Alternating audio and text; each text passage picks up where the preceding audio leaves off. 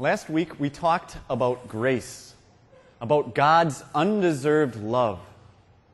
And specifically, we talked about that undeserved aspect. About what Paul says in Romans chapter 3, that there's no difference, for all have sinned. And so when God looks at you and me, He doesn't find any reason in us that He should love us. In fact, just the opposite. He finds out that we're sinners, and He should hate us. But in His grace, solely for the fact that God loves, He loves us. So much that Paul doesn't stop there, but he goes on and says, and all are justified, all are forgiven freely by His grace. And nowhere in all of the wide earth is that grace more on display than when Jesus Christ hung on the cross and died for the sins of the world. But that leads to a question. If Jesus Christ died for the sins of the world, then how do I receive the benefits of that? How does forgiveness of sins in Jesus' name become forgiveness of sins in Jesus' name for me? How does the righteousness that Jesus won for us become my righteousness? You know the answer, don't you? It's right there in Romans chapter 3. This righteousness from God comes through faith. Faith alone. Faith plus nothing. And if that's the case, then we better know what faith is, right? You hear it a lot. You're going through a rough stretch and somebody says, oh, you just got to have faith. As though faith were a leap in the dark. As if it were blind trust. But there's a problem with that because faith is only as good as its object. If its object has a torn hamstring, it's not going to be very good, is it? And so having that kind of blind trust is really having faith in faith, which really amounts to nothing at all. So you have to have an object. And you hear this too, right? I have faith that next year the Maple Leafs will make the playoffs.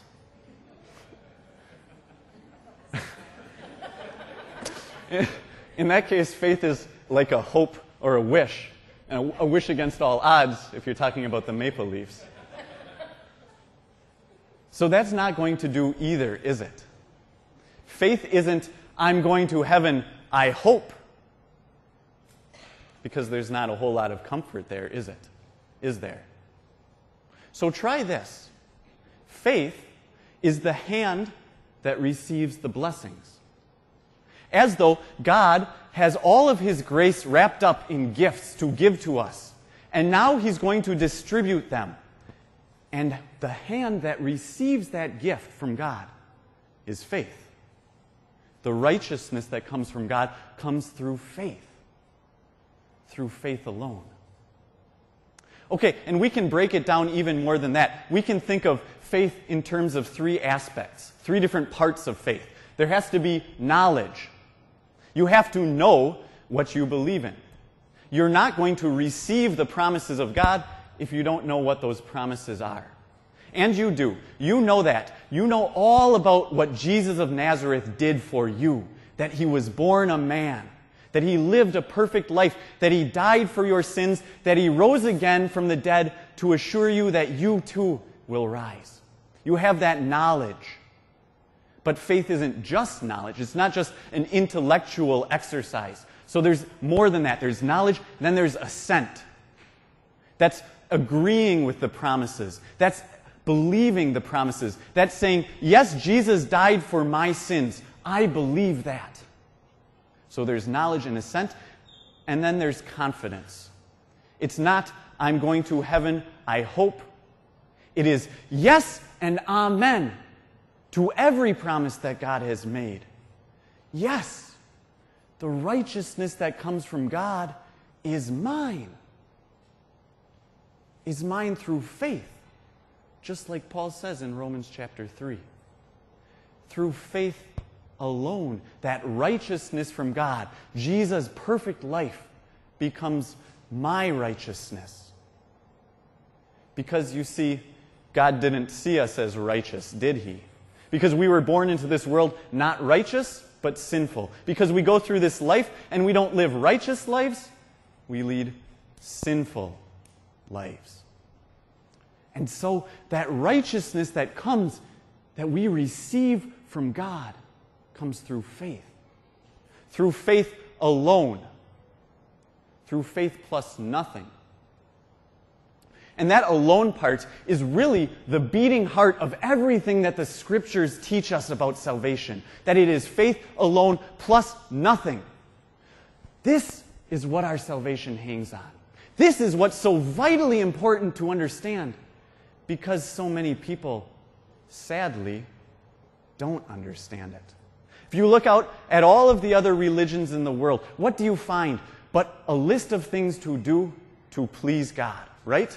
Whether that is fasting and following the rules, or looking at yourself, or whatever it is, it's something that I have to do to make myself right with God. And even more sad than that is the fact that other Christians add to it, and they make it faith plus my works, faith plus what I do. And even worse than that is that you and I are constantly under attack by our own sinful nature that always wants to find a way to make itself right with God. And it works out like this. When I do something bad, what's the first thing that comes to mind? But, man, I screwed up. I've got to do something to make up for that. So I'll be extra good today. So I'll read my Bible extra. So I'll pray more. So I'll be nice to other people. It's faith plus. And it works the opposite way too. If I do something really rotten and I feel rotten about it, then this thought comes into my mind. How could God love me after I've done this? But that thought betrays faith plus, doesn't it? Because it's really what you're saying is that before I did this rotten thing, God would have had more of a reason to love me than now after I've done this rotten thing. It's faith plus. And even faith itself is not my work. Even faith itself is not something that I do. In fact, you could picture it this way. If faith is the hand that receives the blessings, then God is the one that stretches that hand out. You see, the problem is, if I have to make a decision to believe in Jesus, if I have to accept Him into my heart, then what kind of assurance do I have? Because very quickly, my attention will turn away from Jesus Christ and the cross to what I did. And I will ask myself, was I sincere? Did I really make that decision? And I'll lose all of my assurance, because now it's not faith alone, it's faith plus my decision. But that's not what the Scriptures teach. They teach that we are born dead in our sins, and it is God who makes us alive. They teach that we are saved by grace and not from ourselves. Faith is given to us as a gift. It's a gift of God. It's God stretching out our hands, giving us the faith that believes the promises. Because Jesus isn't just 50% your Savior. Jesus isn't just 75% or even 99.99% repeating your Savior. He's 100% your Savior. So that alone, that faith alone, means that God has done everything. Means that we don't have any doubts at all. Because it's not up to us. Because it's not up to me to save myself. Because I don't matter in the least. The one who matters is Jesus Christ. It's faith alone. You can see how this plays out in the story of the Canaanite woman from Syria, Phoenicia, right? You remember that story? Jesus takes a foreign vacation. He heads up to the region of Tyre and Sidon, which would be present-day Lebanon. And he's headed for the resort, but the paparazzi find out. And so, as soon as word gets out that he's there, this woman comes to Jesus with a sad problem. Her little daughter is possessed by demons. How ordinary. It happened 1,000 times. Somebody comes to Jesus with a problem. Jesus takes care of the problem. They go on their way, right? How ordinary. But not this time. And in fact, you would think that Jesus would have helped this lady. Listen to the way she asks. She says, "Lord, Son of David, have mercy on me." She says, "Son of David." She's got knowledge, right? She knows that Jesus is the Son of David. That is to say that he is the Savior, the Messiah. So she's got knowledge. She's got assent. She agrees. She believes that Jesus is the Savior who can help her. And confidence? Well, look at the way the confidence plays out. Because Jesus gives her the cold shoulder. He gives her the stone face that you put on when you walk past the beggars in downtown Toronto. As if they don't even exist. As if they're just completely off your radar. Jesus just ignores her.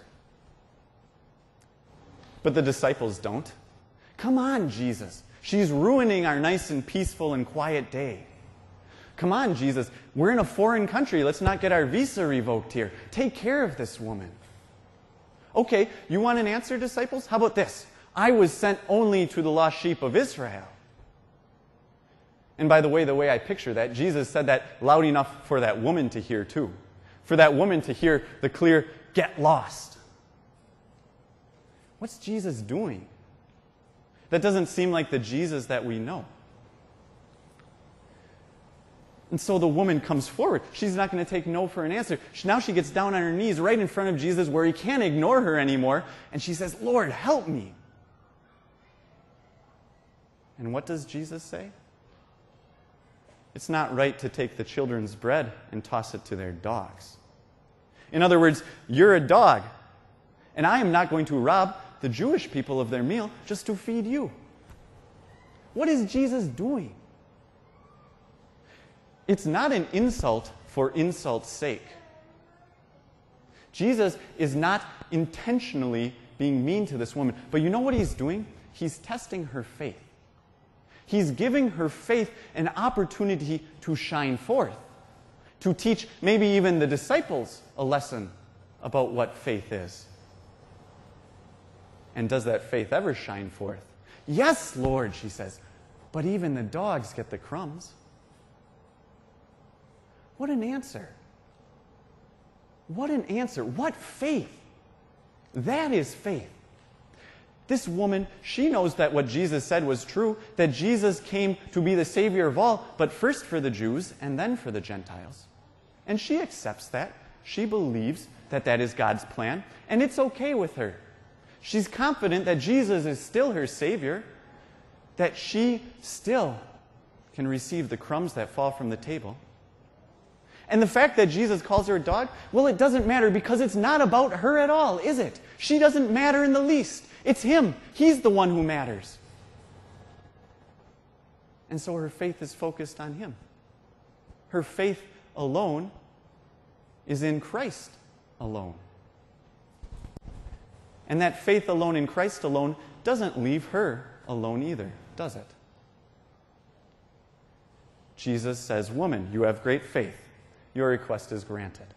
So that faith, now that hand, receives the blessings. And not just the blessings of the demon being driven out of her daughter, but all of the blessings, all of the crumbs that fall from God's table, the crumbs of his grace, the forgiveness of sins, the trust, the knowledge that heaven is hers, that salvation, that life forever with Jesus is what he came to give her. That can teach us a lesson about faith, can't it? For those times when there's problems in our life and it seems like God is giving us the silent treatment. Could it be that God is giving us tests?